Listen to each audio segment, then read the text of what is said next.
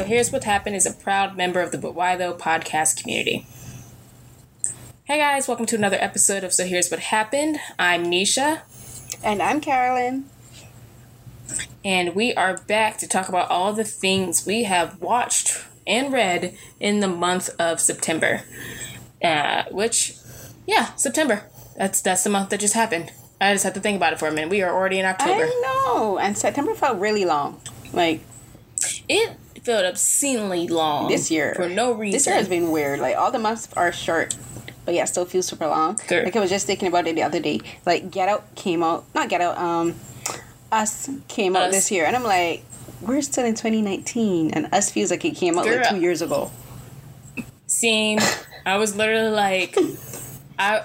what movie was on TV? And I was just like, this just came out 2 years ago. I'm like, nope, this came out earlier this year. I was just like, wow, time has flown by. Yeah. Just in a weird way. I don't know. Time is funny as we get older. But anywho, actually, I feel like September was the longest for you because you were at TIFF. I was. It felt like forever. I was at TIFF from beginning to end. And it was fun and exhausting and entertaining and exciting, and I'm glad I went. Girl, I bet. It looks awesome. And you got to see so many things. I did. I saw a good number of films. I saw more films this year than I did last year. Last year, I think I saw 11, 12 films. This year, I think I saw maybe 16, 17 films, possibly. Oh, good yeah, Lord. I think so, yeah. I know there's people who saw double that. I don't know how they do it, but... Nope. That ain't for me. I think... Oh, yeah, no, I bet. No, but that's awesome. And then for you guys, if you haven't caught up on them yet, but Carolyn has had a bunch of great interviews with with directors and stars from the films that she saw at TIFF, and those episodes are available to listen to if you have not listened to them yet. Yeah, so I did. Make sure y'all get to them. Yeah, I did a few interviews with writers and directors. Did I get to interview? I didn't get a chance to interview any actors this time around. Oh, that's right. That was a director. I think I've melded all of them in my brain since from editing them. Yeah, no, it's fine. It was all confusion stuff. But no, I interviewed 4 directors and writers, which I did. I think I enjoyed all of my interviews. So those will be posted on the site under TIFF and under Carolyn Talks and under the podcast link. So basically, if you just go on the website and put TIFF in the search engine, TIFF, you'll find it. And there's the interviews and also reviews for films that I didn't do interviews for. I have, as we're recording this, I'm working on my last one, which is for a film called Coming Home Again by Wayne Wang. And this one, I was telling you guys in the DMs, I saved this one for last because this is the one that turned me into an emotional wreck. I saw a lot of films this year that dealt with cancer and death and grief, and guys, I mentioned it before in our previous recording. I had, did I even mention it that I had surgery? You did. Yeah, I did. We lightly mentioned it, but if you want to refresh the people, feel free. Yeah. So what happened was in August I had surgery to remove it's called a lytic tumor, which means that it's a tumor encased in bone. So it's not in the soft tissue brain, in the brain tissue, but it was encased in the bone. So it's called a lytic tumor. And I had surgery to remove that entire tumor, and it was replaced with a titanium mesh plate. So I'm a bionic woman now. But I had that done on August 13th. So I did TIFF literally the month after. And so so a lot of the films that I didn't even plan to, because sometimes in the synopsis in films they don't tell you what's going on. They just say, oh, this person deal with a health issue or grief or whatever, and it ended up more than half the films I watched had dealt with cancer and people with tumors, and it was what is going on? But so this festival season was way more emotional for me than last year. It was it was very hard for me emotionally to get through a lot of the screenings and stuff, because a lot of the stuff I really did truly relate to, and Coming Home Again was one of the hardest ones because it dealt with cancer, and this is something that I dealt with not only with my own fear of the tumor possibly being cancer, but also my grandmother died of cancer. My aunt had breast cancer, and my dad had non-Hodgkin's lymphoma. He's, thank God, fully cured now, so they said. And his brother also died of cancer too. So it's like, that's like very predominant in my family on both sides. So like when I watched all these films, and then Coming Home Again was one of the last ones I saw, which I think was a good thing. Because I read that one was like super hard for me to get through, but it's also a lovely film, and I'm actually working on my review for it today. And it took me a while to even start doing it because I was like, I'm not emotionally ready to do this. And and like the way he does it, he deals with like food and how food and culture and heritage and all of it is interconnected, and how it allows people to process different emotions. And like, so I like, even the way he starts. So the first shot of the film is about the main character, Chang-rae.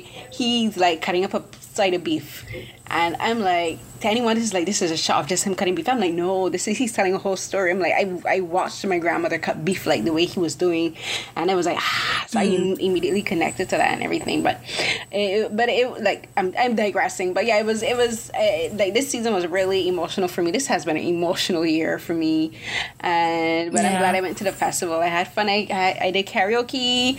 I met old friends that I met on Twitter, like film critics, and new friends, and I'm happy that I went, and it all turned out great. It's been taking me a little bit longer to write my reviews than I would like, but have to learn to pace myself and not feel guilty about it. That's good. Never make yourself feel guilty about it, especially when it comes to your health and pacing yourself. I know, but that's the thing, right? Like I find, like, especially people in our industry, like, we try to, we want to make sure we do things quickly, but then it's like, you can't physically do it, but then you're also like, but I want to, and then it's like, trying is a learning process on learning how not to feel guilty for taking time for yourself. Like, we call it self-care now, but it's just basically like taking time for you, and like, but it's like something that we still have to break out of, Yeah. There's also this really good, I always think of this really good comic strip. It's the person is called Chuck Draws on Twitter. And the comic his comic always features, their comic always features a pigeon. And the pigeon, I think, is the representative of Chuck. So then there's this one strip where the pigeon is laying down in bed, and it's like, internal thoughts are, why do I feel like garbage? I should be doing something. I shouldn't just be laying in bed. And like, why do I always feel guilty when I'm resting? And the pigeon's like conscience pops up and says, that's because capitalism has tricked you to make you feel like you have to constantly be producing something. And then the pigeon's like double conscious pops up, like, no, it's a lie, you're lazy. And then the angel conscious puts a knife to the devil conscious and like, listen here, you little shit. He's like, shut up. Shut up and let them rest. And then the pigeon like has peace, like, yeah, that's right. And it always makes me think of like, I too struggle with feeling like if I'm not doing something, I make myself feel guilty internally for not producing something. Yeah. And I've learned that's how I burn myself out a lot. Like, granted, look at me. I have 3/4 podcasts. I know. You do. Like, it's ridiculous. And if I start a 5th one, I've told people that they're allowed to have an intervention for me, because I'm not allowed to do anymore, at least for like the next year. Because I have other projects going on. I'd be ridiculous. I know, and y'all need to take my phone away before Twitter after dark. But I joke. But I too also digress. I totally understand with the pressures of wanting to get things done fast, especially in this field where entertainment is just so quick when it comes to getting things out and trying to have the first out and like get things there how we want to have them. But also I wanted to say, you a good one for watching all those movies, because I have a very strict rule. I don't watch a lot of movies that make me cry. I pick my times of the year when I want to cry when it comes to movies.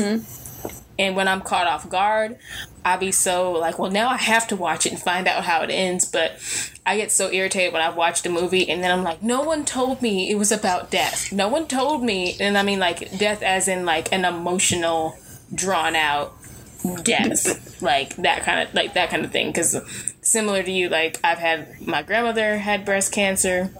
And I've had, like, my grandfather had it and another thing. So it's one of those things where I'm like, I need to figure out how to handle that. Like, therapy sounds like the one way to do it. Or I can start another podcast. Right? Like, but, like, the thing is like, as I said, like, I didn't realize a lot of the films were going to be about specifically cancer. And, like, there was even a couple where a couple of the characters had brain tumors, too. And I'm like, seriously? What's going on? Mm-hmm. But that, for me, like, the whole thing, watching these kind of films started...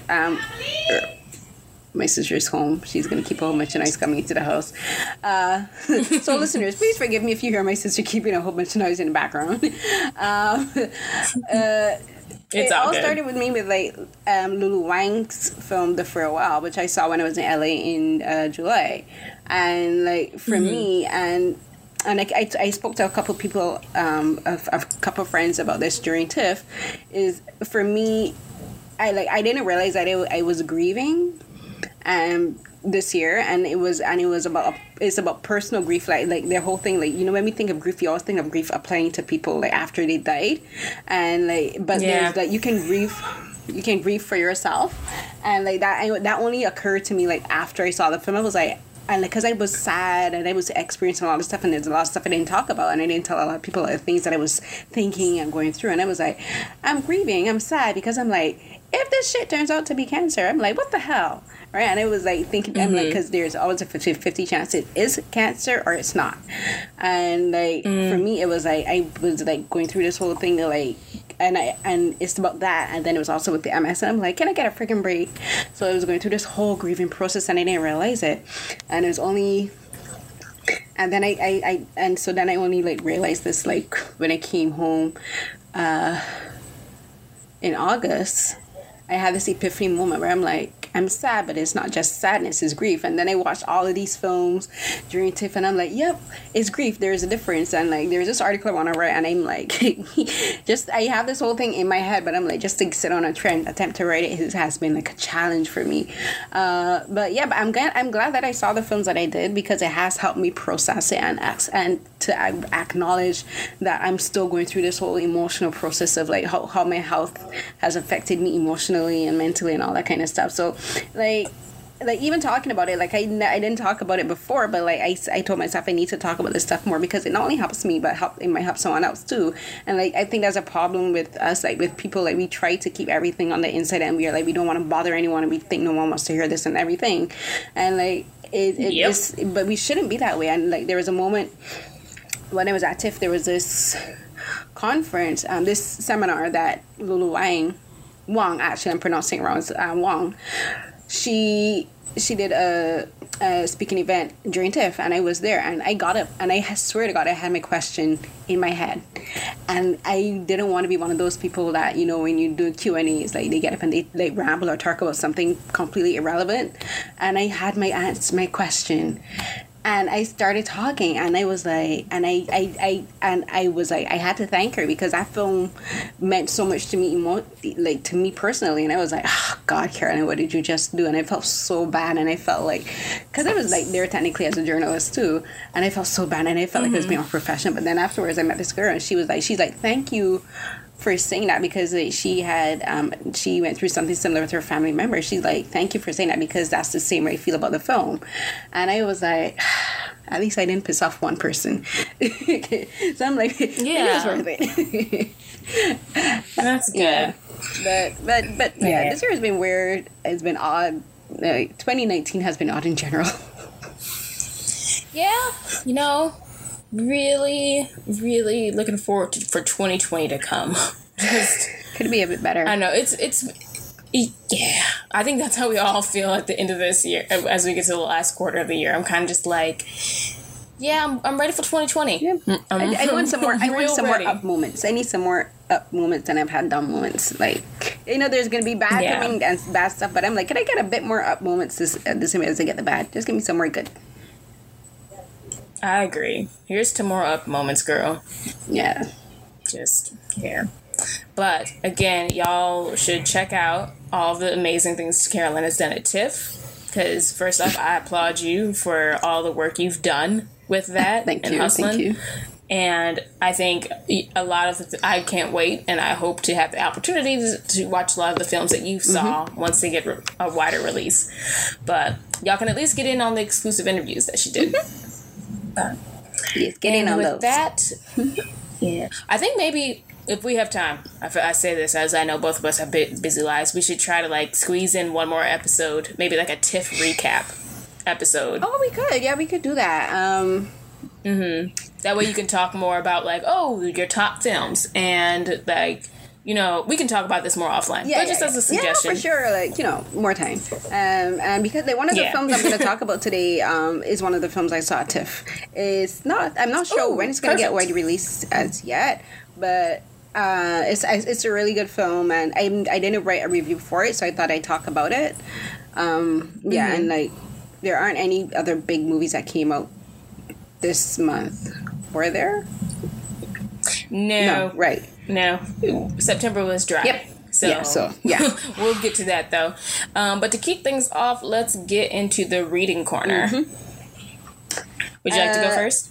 Yeah, the reading corner. So I had started reading this romance novel, and I was going to review it. And then it went into this territory. I'm like, I am not comfortable with this storyline. So I changed my mind. I'm not going to review it because it's about, basically it's about, you know how for charity events you can have auctions? For people, you know, like someone will they auction a date or whatever. And I used to read a lot of those kind of storylines back in the day, and it's a Harley Quinn book, and it starts out really good, but then I was like, I don't feel comfortable with this storyline, and I'm like, maybe it was just a frame of mind that I was in, but the thing that really bugged me is the female character. So she's white and he's black. No, sorry, he's black. I'm just saying, she's black and he's white. So she's gonna auction herself for charity, and to this white man to get her best friend's attention. I'm like, it's not. I'm like, How does that? To get her the best friend someone she was in love with all along? Like, of course. Yeah. But I'm like, why not else? Why can't you use some other method to get his attention? You're gonna go and auction yourself. I mean, like, other people were doing it, but then it's the whole optics of her being black and him being white, and the whole thing. She was like, oh, she never used to feel comfortable about herself because she's curvy and all that kind of stuff, but then she's gonna be, I'm gonna get all sexy and stuff, and for him to notice me finally. And I'm like,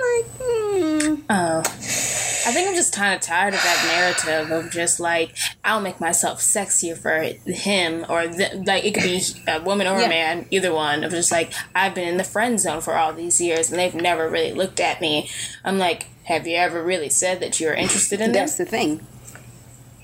But of course, this is a romance novel, so I understand the need for plot. Yeah, no. But yeah. And I guess maybe I might finish it, but I'm like, the frame of mind that I was in, I was like, no, I can't. Yeah. I can't. I literally, I can't do this. But see, that's like me whenever I find like a good fan fiction. Like, I love Michonne and Rick fanfic. Girl, I get so irritated when I find like I'm invested 5 to 10 chapters in, and then I find out someone has basically they've like what's called fetishized her. Yeah. Because they'll equate her skin to chocolate, and then I'll immediately throw my phone away. So I can get, like, what you're saying. It's kind of like in that same vein, almost, it sounds like, of just, like, ooh, it makes me feel icky. Or, like, when people be straight up, like, it just feels off. Like, it doesn't, I don't know. If it was a romantic comedy, I might be down for it. If it was a movie, because then I don't have to take my time and read it, which I feel like is longer. Yeah. But I don't know. Yeah, I might read it to finish it, because one thing I don't really like doing is starting books to finish it. There's very few instances where I've ever started a book and never completed it. One of them was War and Peace. That book is ridiculously long and there are too many characters. But this one, I think it's just my frame up, just where I was mentally, and I just wasn't feeling it. So I think that's it. I might pick it up again to finish it. So unfortunately, I don't have like a full review of it. I'm not gonna say who the book is by and the title, because since I didn't finish the whole book, I don't think it would be fair to do that. So yeah, but I just was like, oh, come on, do we have to do this again? Because I read so much of those like kind of storylines like back in the early 2000s and 90s, like in Harley Quinn and silhouette romances and that kind of stuff. I'm like, I can't. So well, I hope it turns around as you read it more. Yeah, maybe when I'm in a better, I don't know, maybe it's just when I'm in a better headspace or whatever. But what did you read? Yeah. What manga about torturous children have you read this time? So it's not children this time. Oh. Sorry, I realized that cackle was a bit on the witchy side. I'll calm down, but it is funny. So y'all might remember a little manga called Berserk. Yes. That I reviewed on here before. Yes. So I got to do an advanced review of the 40th volume from Dark Horse Comics for But Why. The full review is on the website if y'all are interested in reading it. But I felt so strongly about this volume that I need to review it with y'all because I have feelings that I could not put it to paper when I was trying to say. So just another brief overview of Berserk. Berserk takes place in a mythical medieval fantasy horror world where there are actual demons and actual demons just pop up out of nowhere and be snatching babies, eating people. Imagine Castlevania, but much, much more graphic. Who would think that was possible? And then, yeah, and there's it's been one of the longest running series for a manga, and it was gruesomer than Castlevania before Castlevania for years. So I think I did the math. This thing has been going on for over 20 years, if you count when it originally premiered in Japan, and then when it came over to the U.S. I think in the U.S. it came in 1996. Right. When they started printing it in English. So it's been going on for quite some time. I'm just setting this all up so I can give y'all the backstory on my two favorite characters. We have Guts, who is the main hero of the story, and you have Casca. She is his romantic interest, but before that, she was his commander in a mercenary army. They eventually fall in love. They have that romantic chemistry that I can't help when it's people that butt heads and argue with each other, and then they are great, compatible, and they comfort one another in ways. Isn't it always the best trope though? Enemies to lovers. Yeah. Because she's just truly has she doesn't put up with his crap, and he has this whole I don't understand why a woman's on the battlefield. Not in a misogynistic thing. It's just it's set in a mythological medieval times. So she's also a dark skinned woman. So I immediately love her already, and then she's the only warrior woman in their troop. So it's one of those things. Yeah, so I'm just kind of setting that all up. Okay, so I haven't even gotten to the volume yet. Okay, so at some point in the series, Guts and Casca go and rescue their friend Griffith. Griffith is the most terrible fuckboy manga character, anime character that has ever existed. And I hate him. I truly, truly hate him with all of my heart. Mainly because this man... because he was upset because Guts had left their mercenary group because Guts had decided he wanted to go on his own warrior's journey, blah, blah, blah. Griffith got in his feelings because he felt abandoned. So Griffith goes and gets himself in trouble. He ends up getting in trouble with the king. The king tortures Griffith so much that he rips off his muscles, rips off the man's toenails, fingernails, really tortures him to the point where he's immobilized. Oh. It's gross, and it's very gruesome, and they show everything. Very Ramsay Bolton. Oh, yeah. Even worse than Ramsay. So Guts comes back, him and Casca get together, him and Casca make a plan to go rescue Griffith. They are all doing this to help Griffith achieve his goal. They then find a way to magically, hopefully, restore his body. They get Griffith to this thing, an event called the Eclipse happens.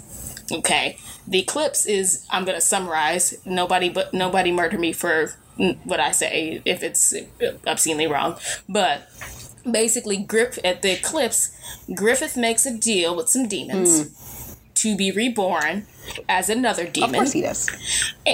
Of course he does. And he betrays and he sacrifices everyone who was in their troop except for Guts and Casca. Then, as revenge for abandoning him, and I put abandoning in quotation marks, as revenge for abandoning him, he then decides that he's going to rape Casca in front of Guts and make Guts watch. And he does this by making the demons hold Guts back. No. And restrain us. Yes. What?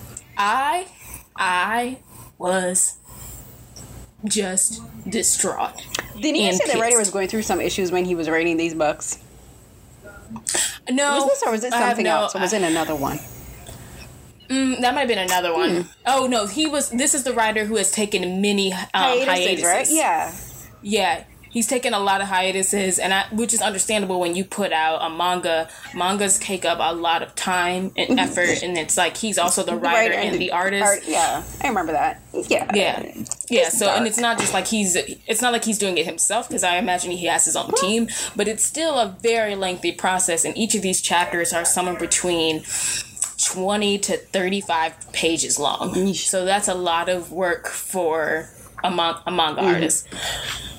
So, and this event that I'm talking about happened nearly 20 years ago, in the manga's time. Right. No, sorry. In our real world time, it was 20 years ago, over 20 years ago. In the series time frame, it's 5 years ago. Right. Okay, so just to summarize. So after Griffith is raping Casca, I know, it is my biggest pet peeve, because in order to get revenge on Guts, you must torture the woman who trusted you and followed you loyally for years. That makes complete sense. Anyways, after he does that, the event is so traumatic for Casca that it puts her into an infantile state mentally, that she is in so much shock that she loses her sense of self. Like, just her capacity to think on her own is gone. She has basically almost like the mind of a child, because it has like it is so traumatic. Okay, so now I can tell you about this volume 40.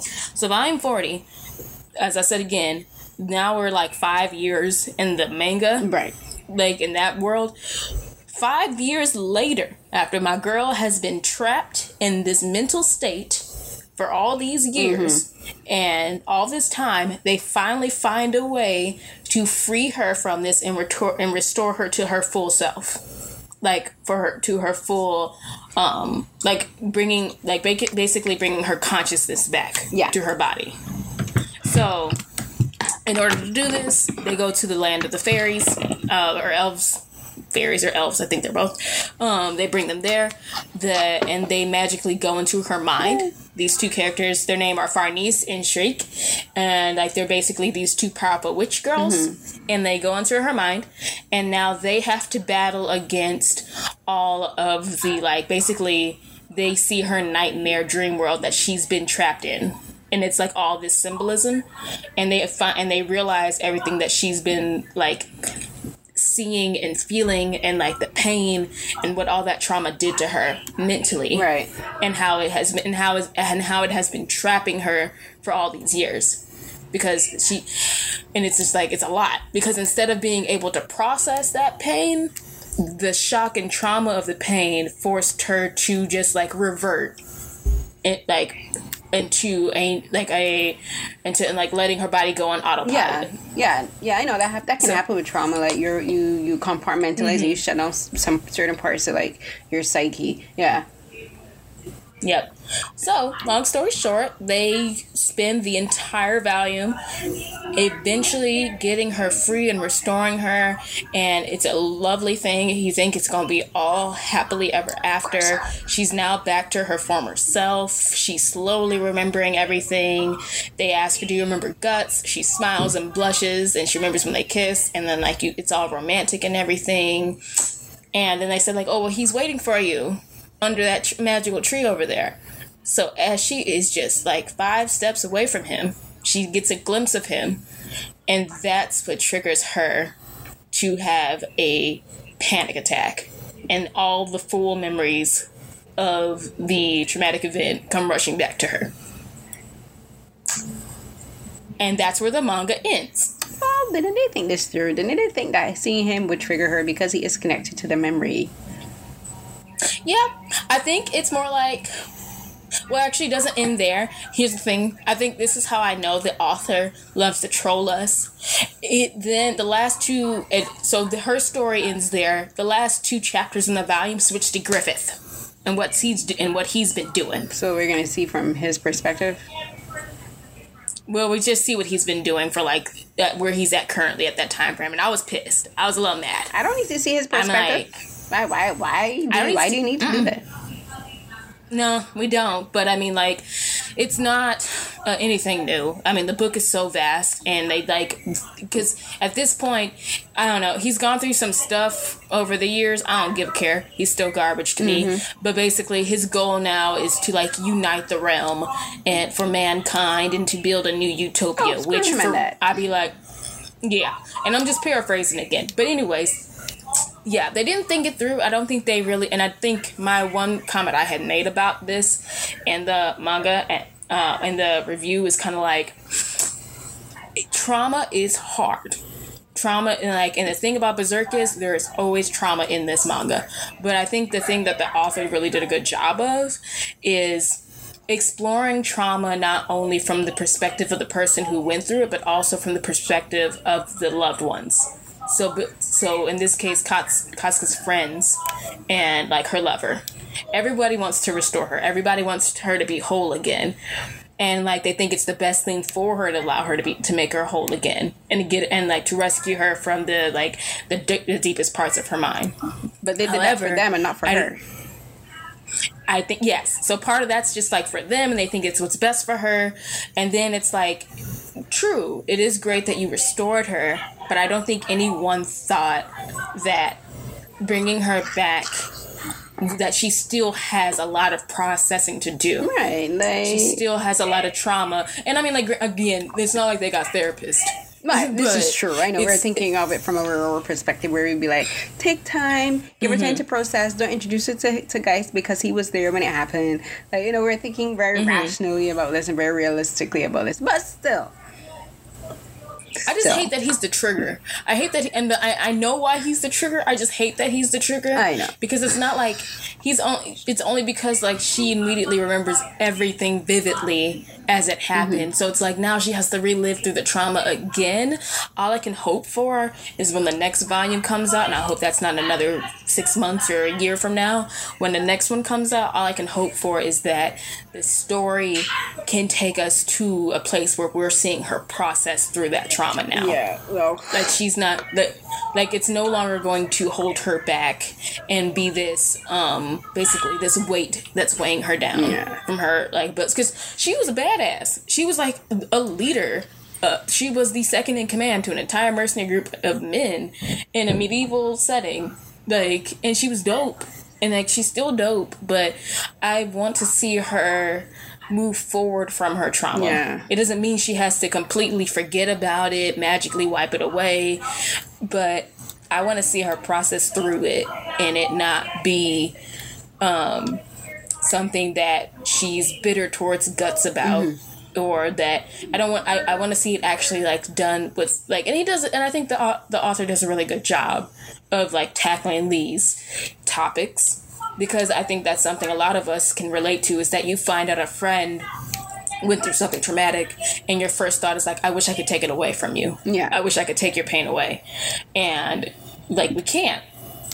But it's also you have to realize that they have to go through their own process too. Yeah. Well, for me, there's a whole other aspect of them getting fairies or witches or whatever to go into her mind and think. I'm that's another form of invasion there too.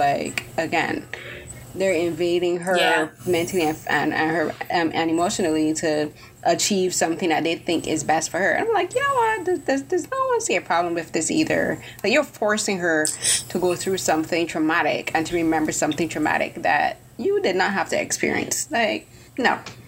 Let's think about this. Yeah, and I think that's a good point, because I don't think, and it's the thing is she has no ability to really communicate her feelings. She can do the bare minimum, tell you when she's hungry, but it's she was literally just in this state where she wasn't even herself anymore, and it just seems I think, of course, you want to help your friend get back to where they were. And I mean, the thing about it, when they were in the dream realm and everything, it's kind of like an Inception. If you think of it, they basically Inceptioned her. Right. Where, like, you see a representation of herself and how she sees herself in her mind as, like, this tiny little doll that's broken. And then the tiny little doll is, like, their guide through her dream world. Well, so it's kind of like, you could take that as like she wants to be saved too. She wants to be whole, but she is scared and she's holding back because she feels broken. Well, hopefully the writer, when he eventually resolves that he does it in a thoughtful way and that he doesn't like rush it. Cause he's not gonna rush it. It's been 20-something years. Rush as time wise. I mean, like in developing and how that progresses. Because I know it's going to take time, because this is a man who takes his time writing mangas, as you said. So, yeah, but I just mean, like, throughout the story, like, it doesn't, like, skip, like, weeks or months or whatever. But, yeah, I just hope that it does stay. Because even in fiction, like, there's still ways that you should handle these kind of topics and stuff, because there are people who are going to read them and, like, might be triggering for someone or difficult for someone to read. So, like, you got to think about that aspect, too, right? Yeah, no, I agree. And I agree with you there, because I would actually be kind of like, I would feel kind of cheated if we didn't get to see some of that process at least. Like give me at least 3 to 5 chapters of it, because that can span any time frame, but just don't rush it. I'm really looking forward to the next volume. He can take all the time he needs to write it and illustrate it. I'm just really looking forward to what happens next. Yeah. But sorry, that was a lengthy review. I felt like I had to give a lot of like background information though. The book itself is lengthy, so yeah, it's understandable. So Girl. we're gonna move into films or TV shows. Which should we do first?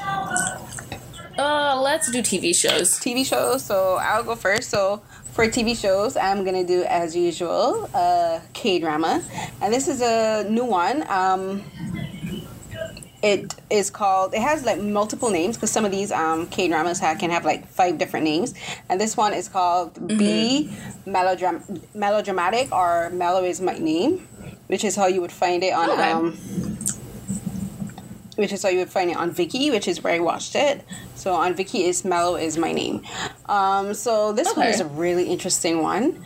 And I've noticed K-dramas themselves can have very realistic plot lines and stuff, but I've realized in the last, like, I would say 2 years, they've been really taking a lot of time to develop stories with realistic perspectives and how certain things like mental illness are handled with.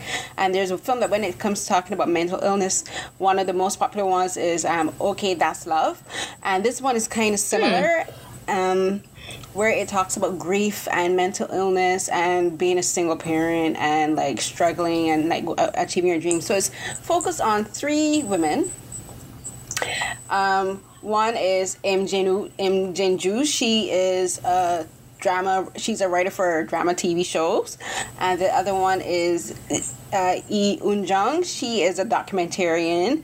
And the third friend is Wang Hanju, and I love this show. This show is so freaking funny.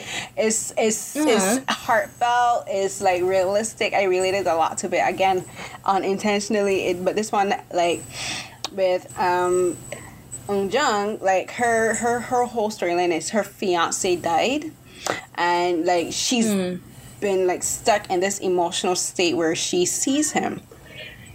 Like her brain literally did this thing where it shut off, and like as a coping mechanism, she sees him, she hallucinates him, and there's a term for it, and I forgot to write down the name of the term, but it's about prolonged grief. Like sometimes people have like a prolonged sense of constant grief. Like your brain, like the brain is a wonderful and miraculous thing. The way like our brains protect us. So like in order for to protect her brain, like started creating hallucinations of her fiance, and she like see him and she talked to him, and the way how the writer handles this storyline is so beautiful, because it gives her time to process the grief. Like she didn't process it before, but the way it's going through, like the way how the writer like just developed her and showed her like either like saying, and no one rushes her about her grief, right? Like she has a brother, his name is Hyobang, and he's there for her. Like her friends move into her home to be around her and to be there for her, and they don't rush her. They don't ever tell her you need to get over him. They don't say why don't you snap out of it or anything. They don't do that. They give her time to grieve, and they understand and they're patient with her. And then for the other, and I think it's beautiful to see, and it's a different way of like discussing grief, where it shows from the perspective of the person experiencing grief that grief can manifest in different ways, and it's not only just crying. It's like and she's functioning, but there's things that other people like. I never thought about someone literally hallucinating, seeing their loved one as a coping mechanism, but apparently this is something that does happen. This is something that people do, and I think the writer did a fantastic job. And then there's also the way how they handle going after your dreams. So like each of them represents something different. So like for Jinju, as I said, she's a drama writer, and her whole thing is she wrote this drama, and they're trying to get it produced, and she's trying to stay true to herself as a writer, but then she's also discovering things about herself as she's writing, and discovering things about her friends as she's writing. And the way how this show is constructed, I would love to sit down and talk to the writer, because it's like it's a show about a writer creating a show that is eerily similar to the show we're watching. So it's like we're watching the writer of Be Melodramatic going through the process of creating Be Melodramatic. So it's like a self-insertion, like the writer's writing about themselves, creating it as the show goes along. So I think that is genius, and it's executed brilliantly. There's like a lot of breaking of the fourth wall, and it talks about love, and the way how a lot of the moments are the fourth wall is broken is where you see the cast looks at the screen and looking at you at the audience, and they just say sarange, which means I love you. But it's about different aspects. There's different types of love, right? So like they can be talking about agape love, eros love, philia love, all those kind of things. And they're like, it's about love. Just so it's a show about loving you and loving the people around you. And I think there's this term that a writer on Twitter, and it's called Jung. So it will be in romanization. It will be Jeong, Jung. And so it's this concept of love in Korean culture, where it's like you have this love for the people around you and the people in society, and it's like you show like respect and love to like people that you don't know, and it's not like ordinary love, but it's something specific to this culture. And I kind of like understand, because like in the Caribbean, like if we see like old people and we refer to them as our grandparents, we would say, if we see like an old man or old man, we would say grand or gramps, right? Our dads, we would respect them as we would respect our own grandparents. So it's something similar, and I related to that a lot. So the film, I keep saying from the show, deals with that a lot. And it's funny in how like one of the things that K-dramas is known for are, I should say, internet dramas are known for product placements, PPLs. And this is another way they break the fourth wall, in the fact that they will legit reference product placements, and they would say, yeah, we know we're promoting this. We know we're promoting this product. It is what it is. Like, we got to get the show made. That, like, how else are we going to get the show made? And I think that's brilliant. Like, I like that they're keeping you in reality, but reminding you that like you're still watching a show. So it's done really well. It's the music is, I love the music. It's really well shot. Like, the cinematography is really good. It's done in a way that it feels like you are there with them and you're watching these friends and you're a part of their family and their thing. And that's another thing about it is, I love this. I love stories about found families, like where you create your own family, because you might not necessarily be related. Yes. You might not necessarily be close to your blood relatives. So that's another thing, like where you can find people and they become part of your family, right? And I love this kind of storylines, because a lot of people that I'm close to are people I'm like sometimes closer to people who are not my blood relatives, and like I'm like, these are my found family. That they're my family. I consider you my family. You're my sister. And aww. Same. So I love stories about that kind of stuff. And another thing about the show is it has an openly gay character. Like, he's homosexual, and this is Jung's brother, Hyo Bong. So like, South Korea is a very conservative country. So like, the way how like homosexuality is, it's like it exists there, and like people know about it, but it's not necessarily like openly discussed. So I think it's a really big deal to have a show where like, it's just a fact of life. Like he is gay.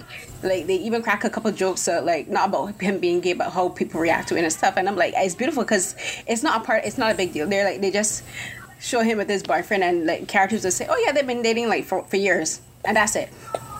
Like, right? They don't. They like it, and I just love that they're like, we know that he's gay, and like I think it's a really good thing that is being done like in a K-drama this way, and like maybe we'll see more of that in like future K-dramas. So I think it's really good that it was talked about in the show. I have 2 more episodes to finish. I have to watch the last 2 episodes. There is one part of the show that I'm not necessarily being too au fait with, and this is with a character, Jae-hoon, and he has this girlfriend. This girl is crazy, and I don't say that lightly. She has some issues. She's unstable. And I don't like to use the word mental, like if you're talking about mental illness and referring to someone as crazy. I think she's just crazy. Like she's very as in she's extremely possessive. So it's not that she has a mental illness. She's possessive. She's manipulative. She lies to him and everything, and she makes him feel guilty about things. Like if he questions her and he like tries to stand up for himself, like she manipulates him and she gaslights him. And I think this is the first time where in a K-drama where you see like, normally if you see like someone having this kind of behavior, it's a male character. So to see this in a female character and a young female character be manipulative of her boyfriend, that's good to see, because like we do need to talk about these discussions. But the only thing about it is I have this feeling that they might not be together, that they might go back. Because where I am, he left her, he broke up with her, and he's like, I can't do this anymore because she cheated on him. And I'm like, yes, stand your ground, whatever. And I'm like, please do not send him back to her, because this is sending a very bad message, or it's a very mixed message. Apparently, from what I saw online, it could be an open-ended ending where like it's open to interpretation to the audience. And I'm like, well, in that case, I would prefer that if the ending scene is with them together, that he's telling her, listen, let bygones be bygones, but I don't need to have you in my life, goodbye, have her be gone, and that's it. I don't want to imagine him back together with her, because it's sending a very bad message compared to what they're showing in the film, which is about moving on and learning to grow and accepting yourself and wanting better for yourself, because that's one of the other things about the show. One of the messages is wanting better for yourself, especially when people doubt you. I'm like, he needs to want better for himself. I want better for him. He deserves happiness. Yeah. Like, please don't do this to this character. It would be uncharacteristic for the show. So if that's how it ends, I'm going to choose to believe that in the end, like, they are not together. But yeah, so that's one I think probably one of my favorite K-dramas for this year, and you can find it on Viki. It's a JTBC show, so it shows in South Korea Fridays and Saturdays, but the last 2 episodes would have showed this weekend gone. So I have to get the last 2, I have to get caught up and then I'm done. But it's called, again, Be Melodramatic, or Mellow Is My Nature, on Viki.com. And I recommend anyone to watch it. Yeah. And there's this fun song. I'm not sure what the title is, but it's about shampoo. It's hilarious. When you first hear it, you're like, what is going on here? But it actually works with the show. And I would just recommend it to like anyone to watch. Nice. No, I might have to check that out. You have not steered me wrong with K-drama recommendations thus far. Yes, so I will continue to watch, because I'm still waiting for Kingdom season 2. I need that to come back now. I have to check to see. I think they probably wrapped up filming by now. Should be. They're probably in post-production. We are in full-blown spooky season now, and I would really, really enjoy my Korean drama zombie movie. Yeah, I haven't seen any announcements for Kingdom, like on like for the K-drama sites and stuff that I follow. I haven't seen any announcements about if it's finished filming or whatever. It's been quiet. So I just know we're getting one. I know we're getting the second season. I just haven't heard anything about when. Yeah, I know like they did go into production during summer, because I do remember a post about Baeduna starting filming. So yeah, so it's probably gonna wrap up. If it's not finished, it's probably gonna wrap up soon, because it's gonna be entering winter South Korea, because like they get like bitterly cold. Their winters get bitterly cold. But I'm really looking forward to it, because that cliffhanger at the end. And for anyone, if you haven't seen Kingdom, go and watch it. It's on Netflix. It's 6 episodes long. You can binge it in one afternoon. Watch it, go get scared, and be entertained. It's so good. It's so good. Very, very good. Oh, and also, it's my turn now. So, keeping with the theme of weebdom, my little nerdy anime self, I've watched a new anime. I actually binged the first 2 seasons, because I have no sense of pace. But anyways, this one is on Funimation. It's called Golden Kamuy. Mm-hmm. So basically, Golden Kamuy is this anime. It's on Funimation. I'm sure y'all can find it anywhere else y'all want to watch anime at. But long story short, this guy named Sugimoto, he is a veteran soldier. I don't know the exact year because I never saw a year posted, but it apparently happened during the Russian-Japan War. So it's definitely past they just ended the age of the samurai, like that era. They have entered the era of like more westernization in Japan. Like you see it starting to change over to that. So he's been in a war. His whole thing, his nickname was the Immortal Sugimoto because this man has been hacked at, shot at, but he just kept on fighting in order to live and survive. So he did whatever he needed to take. This man got shot in he got shot in the chest and kept running up a mountain to fight to take back all this territory. And like, this is one of the things in history where I wish like in high school they actually taught us like more about world history besides Britain and like America, besides those two things, because I didn't know that the Japanese and the Russians had wars, and like a lot of this is based off of like historical things. And I'm like, would have never thought.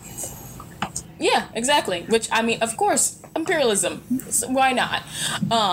So I just thought that was really interesting that this is a whole war that happened. So there's that part of it because I really like war and history and culture. And then another part of it is that the story also... So a Sherpa is this young... I think she's 12 years old. And Sugimoto meets her by chance when he's in the woods. And... it was after he was told this story because Sugimoto, he's looking for gold. His best friend in the war with him had made a promise. He's like, if I die, please take care of my wife. She's losing her eyesight. No one's going to marry a blind woman.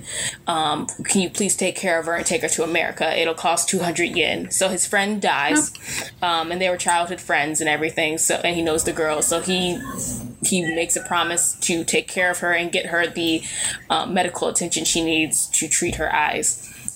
So he figured the fastest way he can do that is by looking for gold, but all the gold is dried up in the river. Oh, so those things happen. Yeah. Yeah, because of gold rush. So he, by chance, this old drunk man comes up to him and tells him a story like, oh, you're looking for gold? Well, let me tell you a story. Oh, there was this man. He stole all this gold from this indigenous tribe of people here in Japan. And he then like took it all and hid it. And then he was arrested.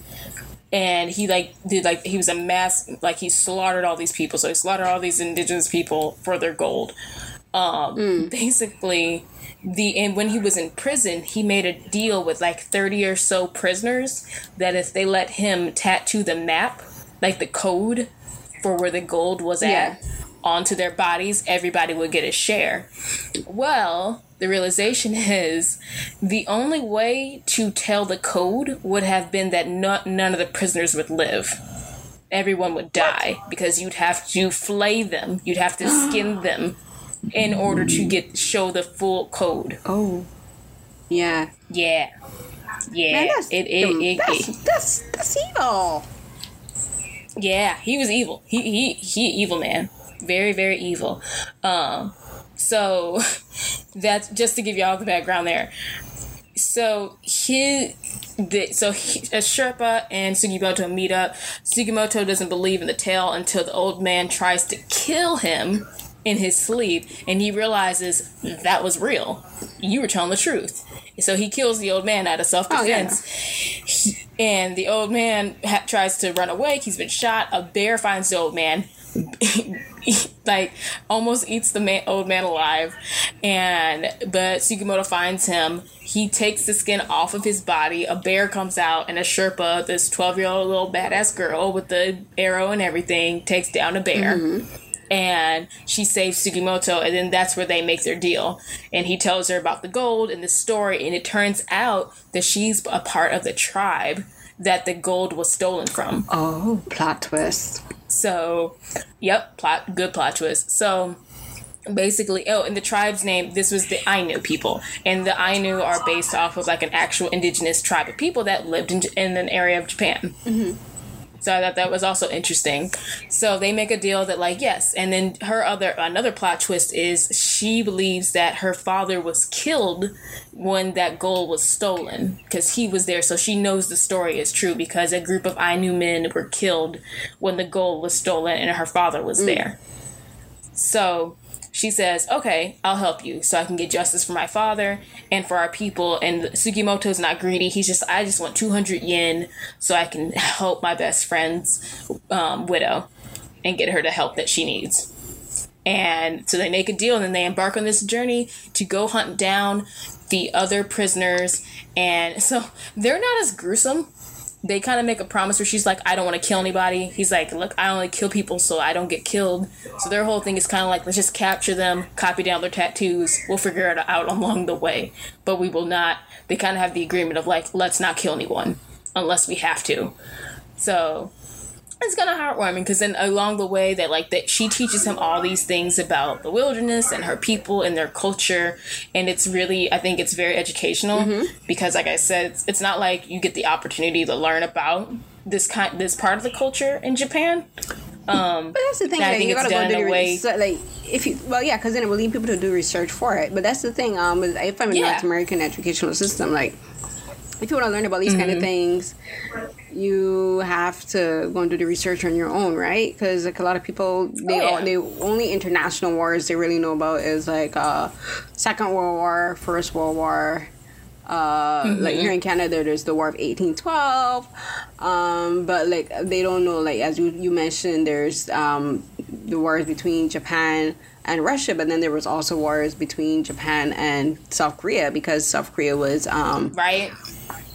Because Japan, they basically subjugated South Korea for a period of time, and like it was imperialist, and like they did it with China too, but China also did it with a few other countries. Like there's a lot of different wars and stuff that a lot of people don't know about, and like I find like mangas and these kind of like animes are good because it might lead people to like do more research and learn for themselves.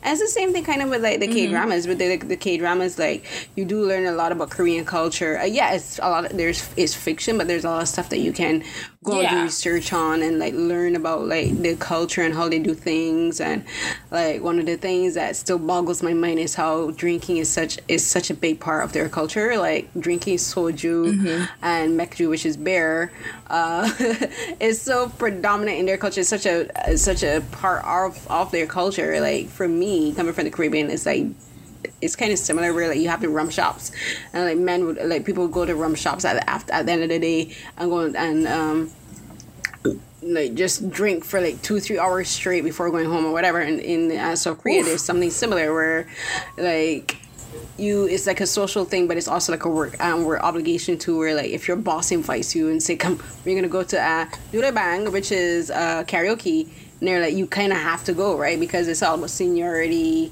and it's about station. And like if your superior asks you to come, you as the subordinate, you kind of have to. So it's like learning about these different things, and that's why I kind of like glad that we watch different things from the different places of the world, because we learn about different things and we can share it with our listeners, like you guys listening, and even those who read our posts and stuff. And it's interesting because like history is important, and learning about different cultures and different events all across the world is important. And like anime dealing something with like this, it would be important. Yeah.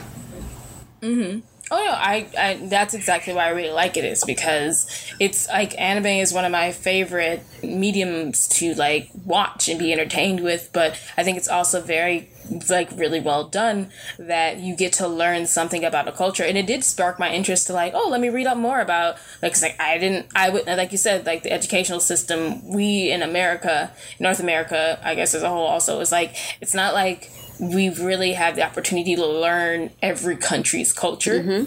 Like, it's kind of like, that's a lot of history to cover. And then even in world history, everything isn't covered. So I think it's really interesting. I'm like, basically, it's nice that this anime highlighted this culture in Japan, where a lot of people aren't even probably aware of that these people existed. And it's kind of like, oh yeah, there were people called the Ainu that lived there, and they, these were these indigenous people, and they were seen as separate from the Japanese. Like, they were treated as different completely. Like, they had their own language and everything. So it's like, I just thought that, like, oh, that's really, really interesting to have, like, to learn that.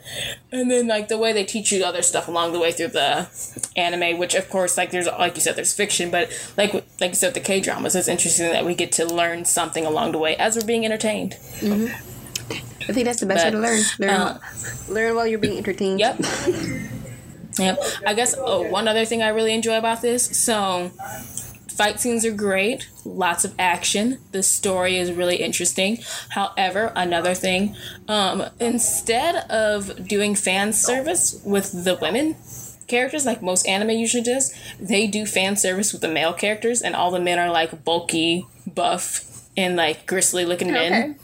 So I just like, there's an episode where they all go to like a bathhouse, and instead of like in typical anime fashion, they would like have the shots of the steam covering the girls' like body parts, but then like doing a lot of revealing stuff with the women. They don't do that, which I'm glad, because the little girl's 12 and the other woman is like 18 or whatever. So I'm glad that's not done here, and regardless of age. But it was funny, because I'm like, I think this is the first time I've seen one, besides like Yuri on Ice, where the men are the ones objectified. Which people might have issues with that, but I just found it funny because 9 times out of 10 when you watch anime, they usually do fan service primarily with the female characters. Yeah.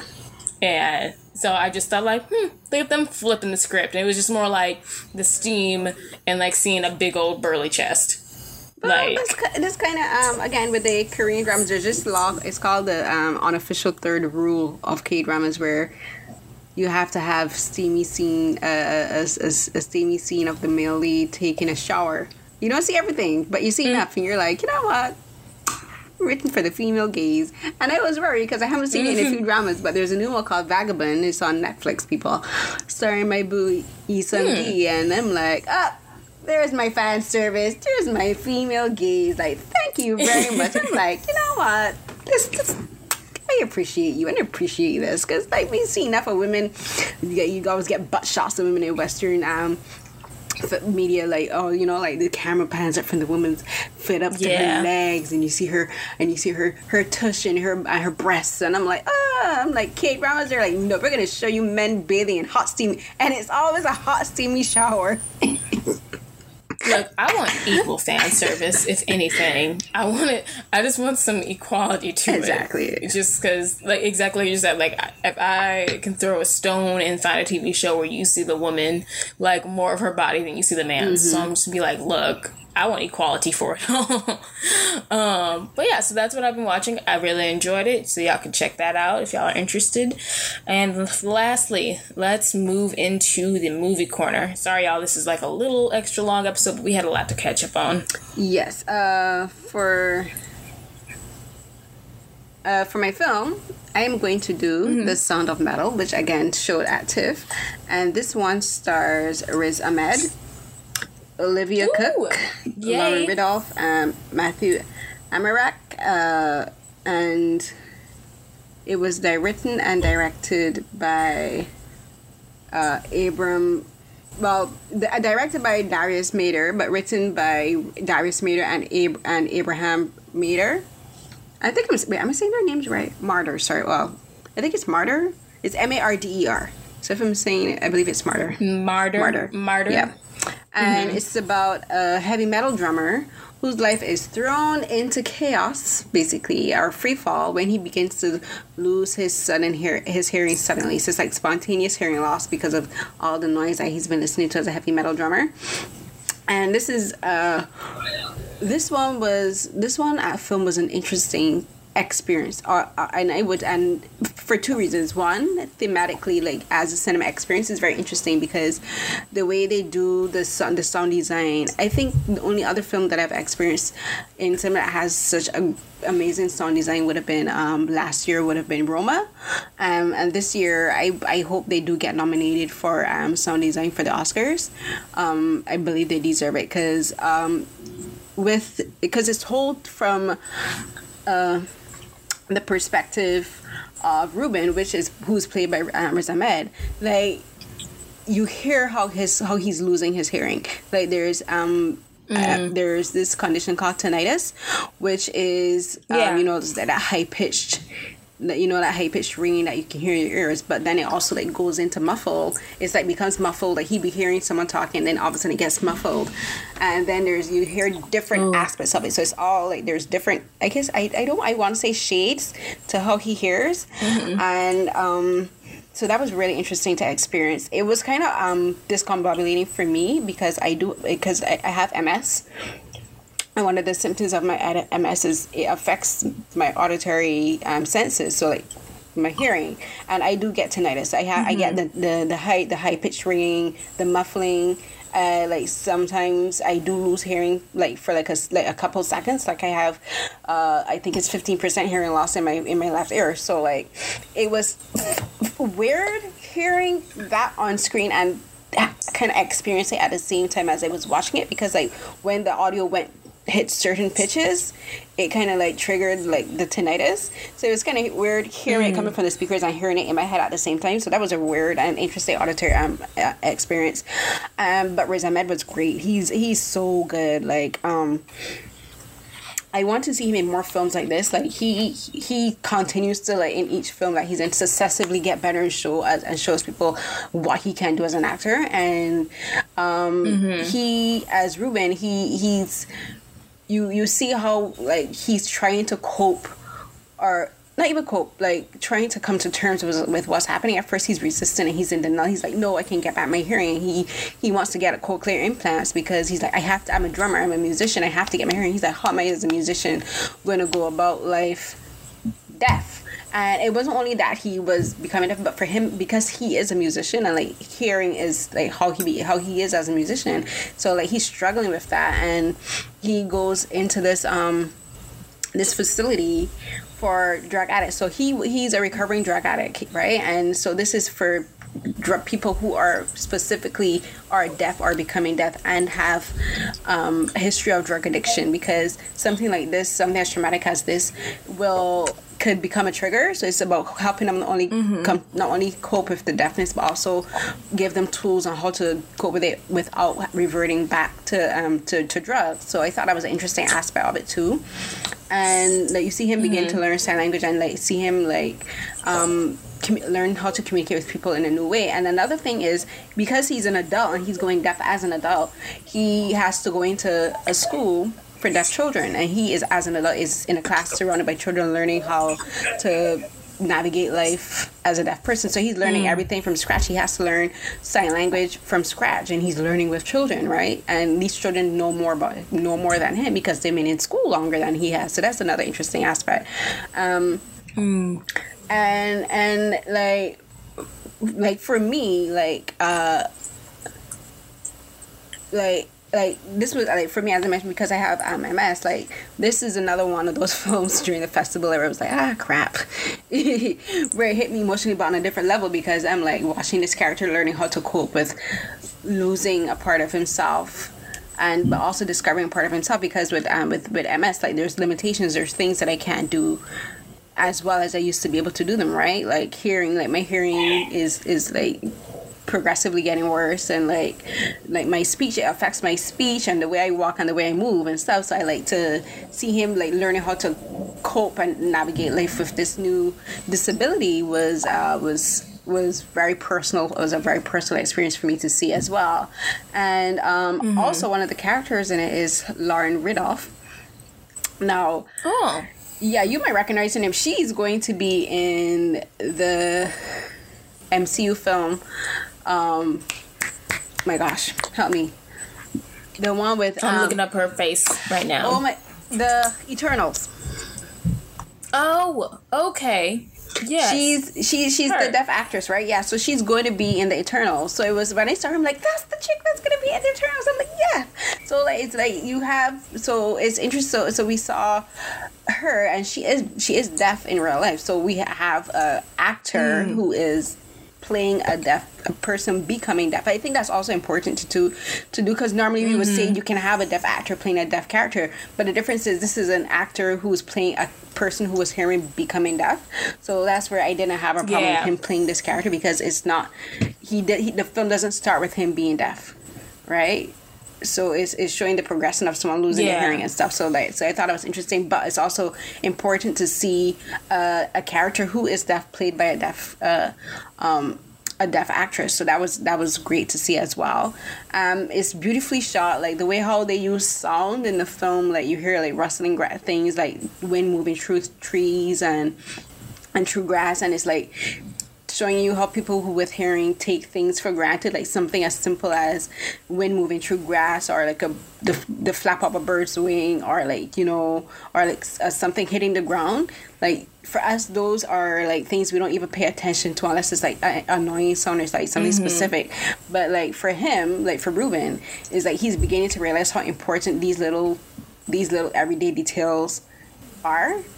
And so I thought that was another really important way where it's like telling you to value what you have, but it's also showing you that if you do lose your hearing, like it does change your life and it does change you, but it's not, and it is a disability, but it's not one where it makes you less than, right? And that's another thing that Ruben had to deal with. He had to realize that being deaf doesn't make him less than, and it's something that he doesn't have to, like, he eventually comes to a realization that there's nothing wrong with being deaf, because he wanted the cochlear implant and stuff, and it's understandable. But it's about the whole thing of like, I'm deaf and that's a fact of life, and it doesn't make me less than anyone else. So it doesn't make me less than people who can hear or you know. So I thought it was a very important message in the film too. So I really love that. I love Riz Ahmed's performance.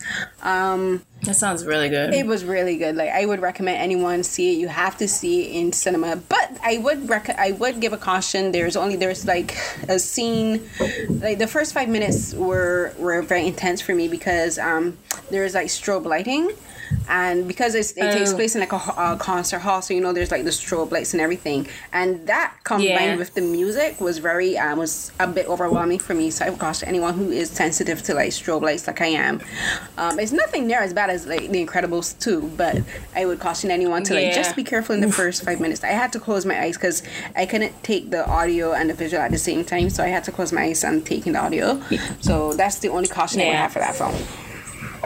That definitely sounds like a lot. And I know, like, kind of, I appreciate you making that comment about Riz Ahmed, like, how he's obviously, like, he can hear, but, like, him being in that role, because that was going to be my question, but, like, it makes sense for him to play that role, but it is good that, like, that they can, like, have that perspective from that person. But then I like the lesson being taught, because I think that's just like one of those things, like I really, really hate when people go on Twitter and they be like, oh my God, I pray that I never lose this, or like, oh, I'm so blessed to have my legs and have my sight. And like, it just, I don't care for ableism. I don't think anyone should. It just, I always feel like people are just so quick to feel that without an ability that they are no longer the person they used to be. And that's and I can understand going through a process and then like grieving something that you once had and taking it for granted and not thinking it would be gone. I mean, I say this as like 2 years ago, I almost lost my eyesight because of a pseudo tumor. And I was freaking out. I was just like, what, how will I live? How will I do that? And then like, it really made me have to like check myself. I'm like, I'll still be myself. I'll still be Nisha. It'll be something different about me that I'll have to get used to if I did lose my sight.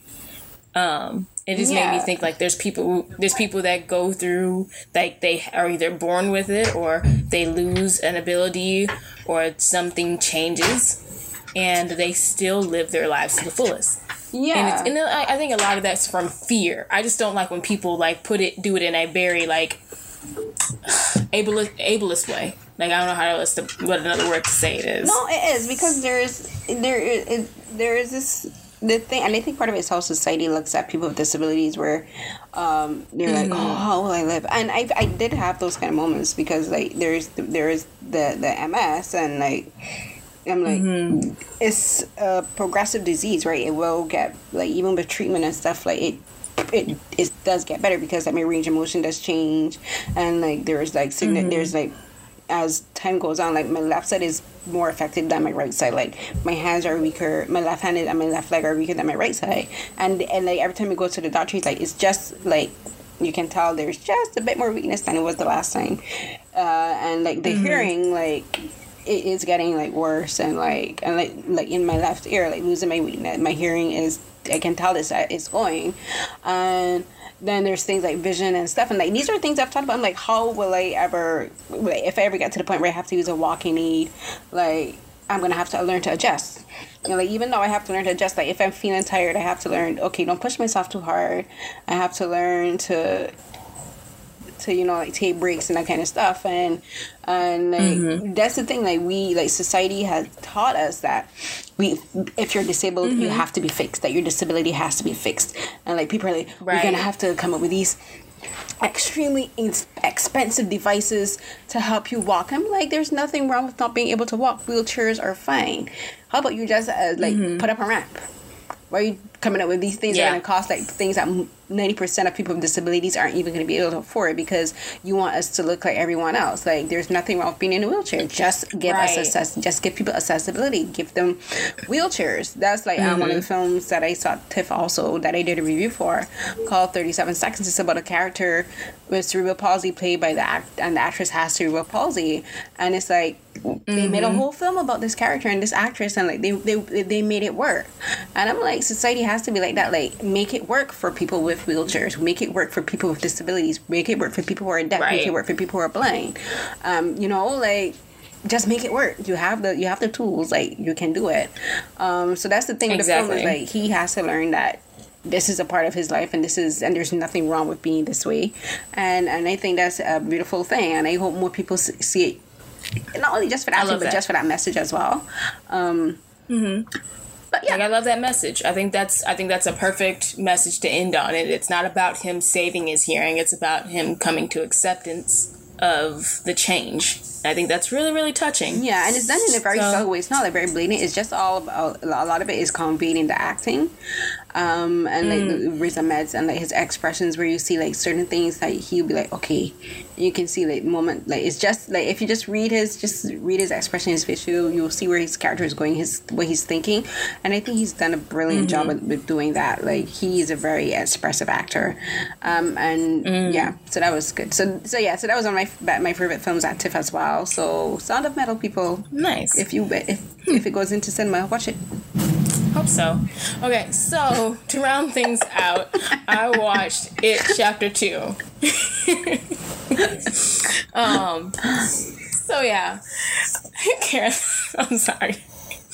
I realized that movie came out much earlier this month, so it kind of works out. But anyways, so yeah, I watched It Chapter 2.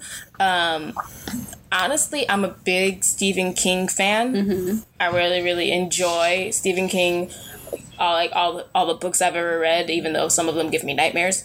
But it's really, really good. So basically, the synopsis is, for y'all who are familiar with the story, and I feel like everyone else should be by now, but anyways, y'all know the story. The Losers Club from It Chapter 1, they all have grown up. They're adults now. They then find out that Pennywise, the evil clown that terrorizes Derry, has come back after his 27 years of slumber and has started killing children again.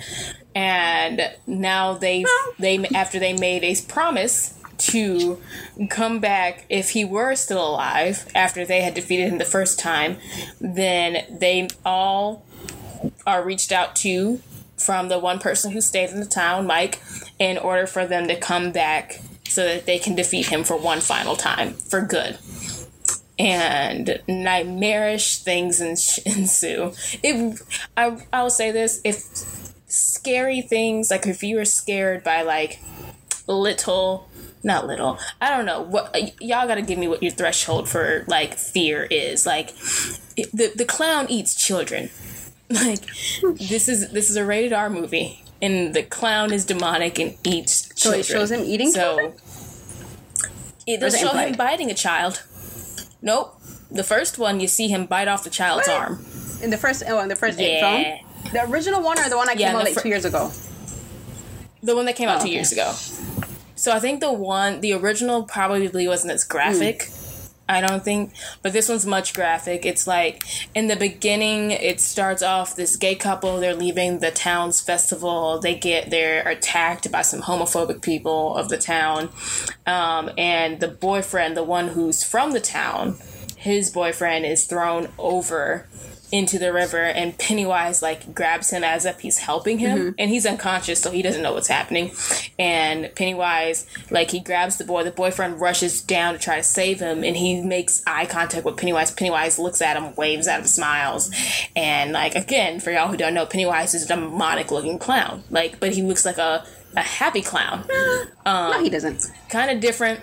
Well, no, he doesn't. Like, I hate clowns. No clown looks happy to me. Girl, same. But it's kind of like, if any child would know in the year of 2019, with the way that clown looked, that's not a clown. That's a demon. You don't go talk to him. Clowns are funny. I've never liked clowns. I hate them. I'm not a fan. I'm really not a fan. I know what anyone would say. Oh, there's something. I'm like, where, when, how? No, I would love for someone to do a documentary on the study of like how clowns have become like this very demented thing. Because they look evil. It's a fake smile. Like nothing more thing than that. I also, but like I associate it with all like the demented things about like John Wayne Gacy, the serial killer who would dress up as a clown. Like how like to the public he would like do all these charity events as a clown, but then he was a serial killer. Like that's my association with clowns. Like they're hiding something behind them, and it freaks me out.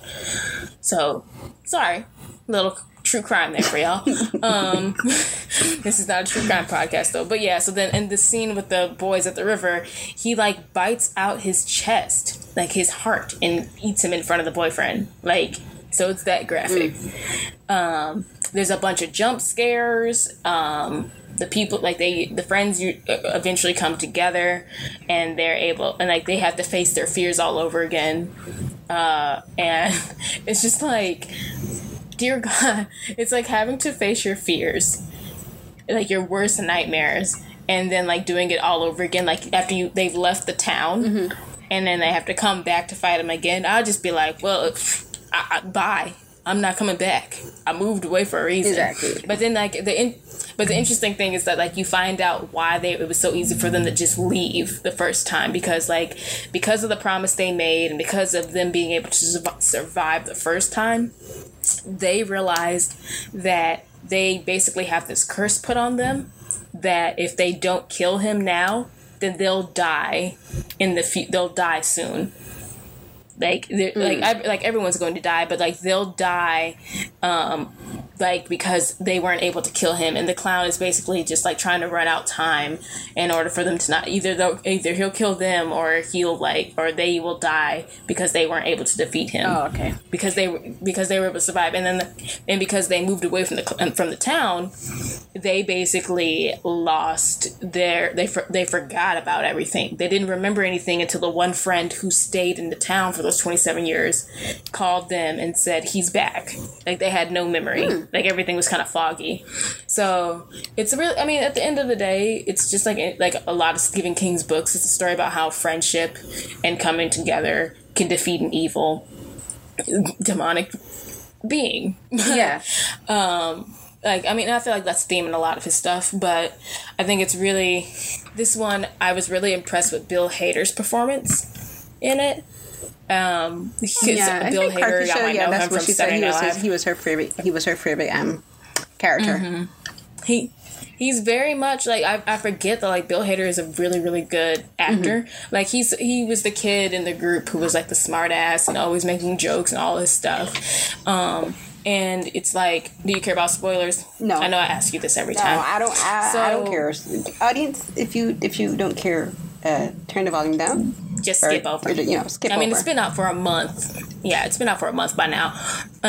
Basically, Pennywise knows all their deepest, darkest fears, and he uses that against them. Mm-hmm. So Bill Hader's fear is, I guess, one of his fears. He has a fear of clowns, but another one of his fears, apparently, is that he has a secret, and it's the assumption that he's queer. Mm-hmm.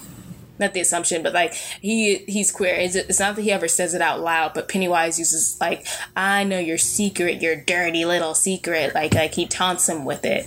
And it's like, here's a man in 2019 and he's afraid of being outed, but it's like also because like that's been his fear all along. Right. Ever since he was a child, and like growing up in the town that he grew up in, and the homophobia that was persistent there, and just like all the prejudice and all the other things, he was afraid to ever like be himself or like ever like face that part of himself. So right. It's not said out loud, but it's also kind of seen in the way that he through his acting, that he had a crush on his childhood friend.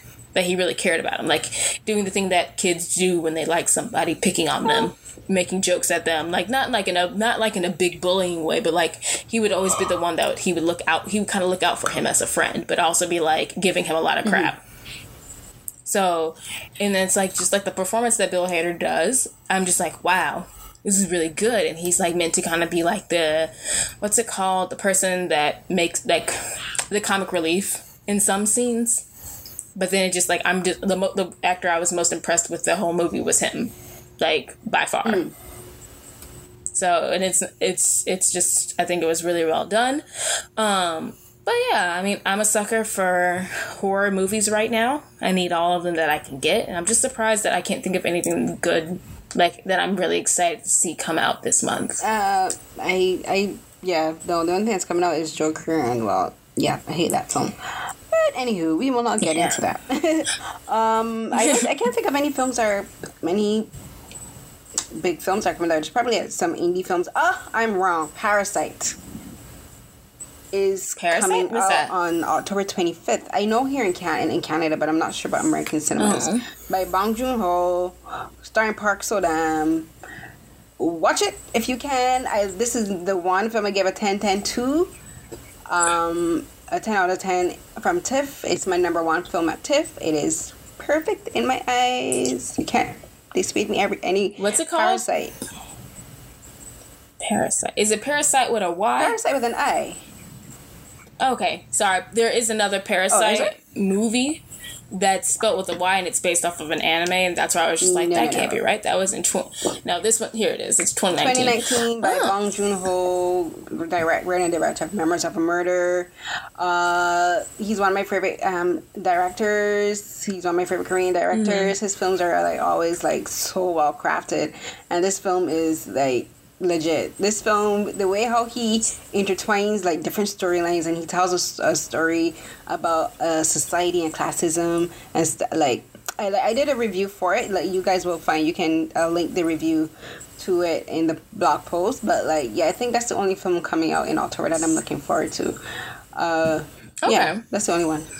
Well, and so I don't think they'll come out here. But you know what? To help fix my craving for spooky movies. Oh, sorry. Gemini Man, starring Will Smith. Oh, that's right. Okay, I'm gonna watch that. This is coming out October. I think it's coming out. It's coming out October. Ooh, okay, yeah, I'm definitely gonna check that one out then. But I did, because you were talking about Korean films, I did just remember what's coming up. I'm not sure, we might be able to have this episode up in time to let you guys know, but I can at least announce it here. But why though is we are hosting sorry, I'm gonna redo this part. I have a lot to edit. Yeah, you glitched out there just now for a moment, so I missed what you said after Korean something. Okay, so since we were talking about Korean dramas and movies, I just remembered that this Sunday there will be. Dang it! Okay. Okay, can you hear me? Yeah, I can hear, but it's like, as soon as you say the word Korean, like, it goes. Maybe. Okay. Maybe you should say South Korean. I'm gonna close up. Yeah. Let me just close this. We'll close up this part, and then I'll cut it off. Don't cut it off. Sorry, my bad. And with that, guys, I guess that concludes our reviews for this month. I just have one announcement to make, but why though? This is actually something that Kate, our editor-in-chief of the website, had an idea for, and it's the Spooky Sundays.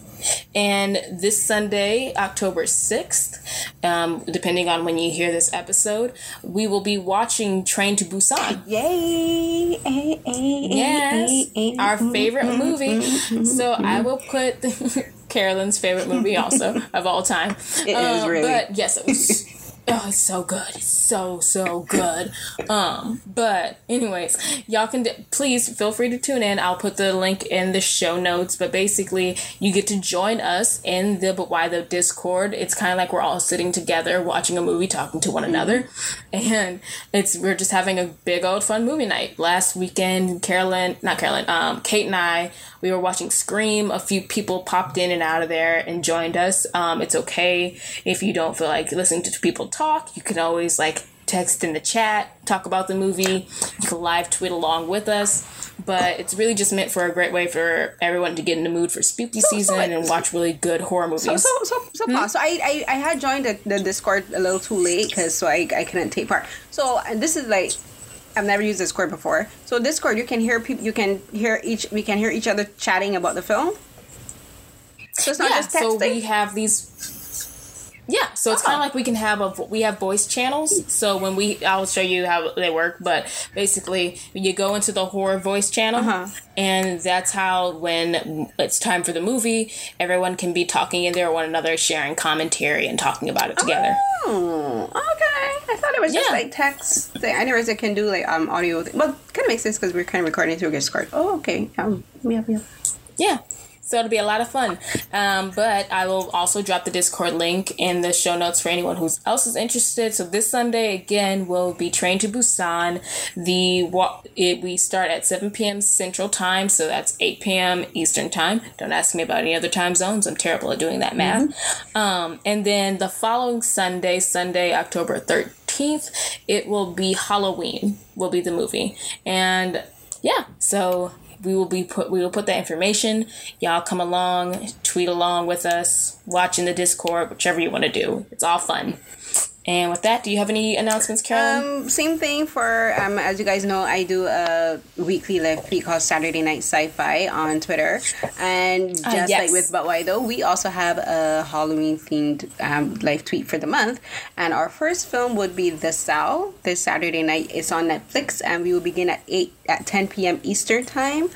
So this is the one starring Vincent D'Onofrio, Vince Vaughn, Jennifer Lopez. I watched this film years ago when it came maybe 6 months after it came out because I'm I don't deal with demons and that kind of stuff because, growing up in the Caribbean and a very Christian household, we don't play with demons and supernatural shit like that.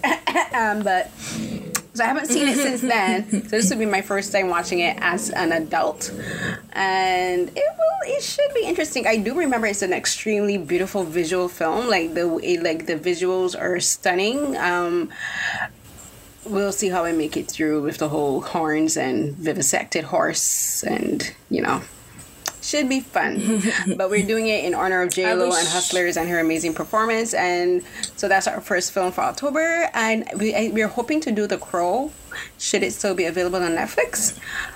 So that might be the week after. We'll see. So look out for those announcements. So you can follow our previous film live tweets. Just follow the hashtag Saturday Night Sci-Fi, SCIFI, and you can follow me on Twitter at CarrieCNH12, CarrieCNH12 on Twitter and Instagram, which I always forget that I have. And you can also find I have on my pinned tweet is the thread of my interviews and film reviews that I've done for TIFF, so you can also do that. And I think that's it for announcements.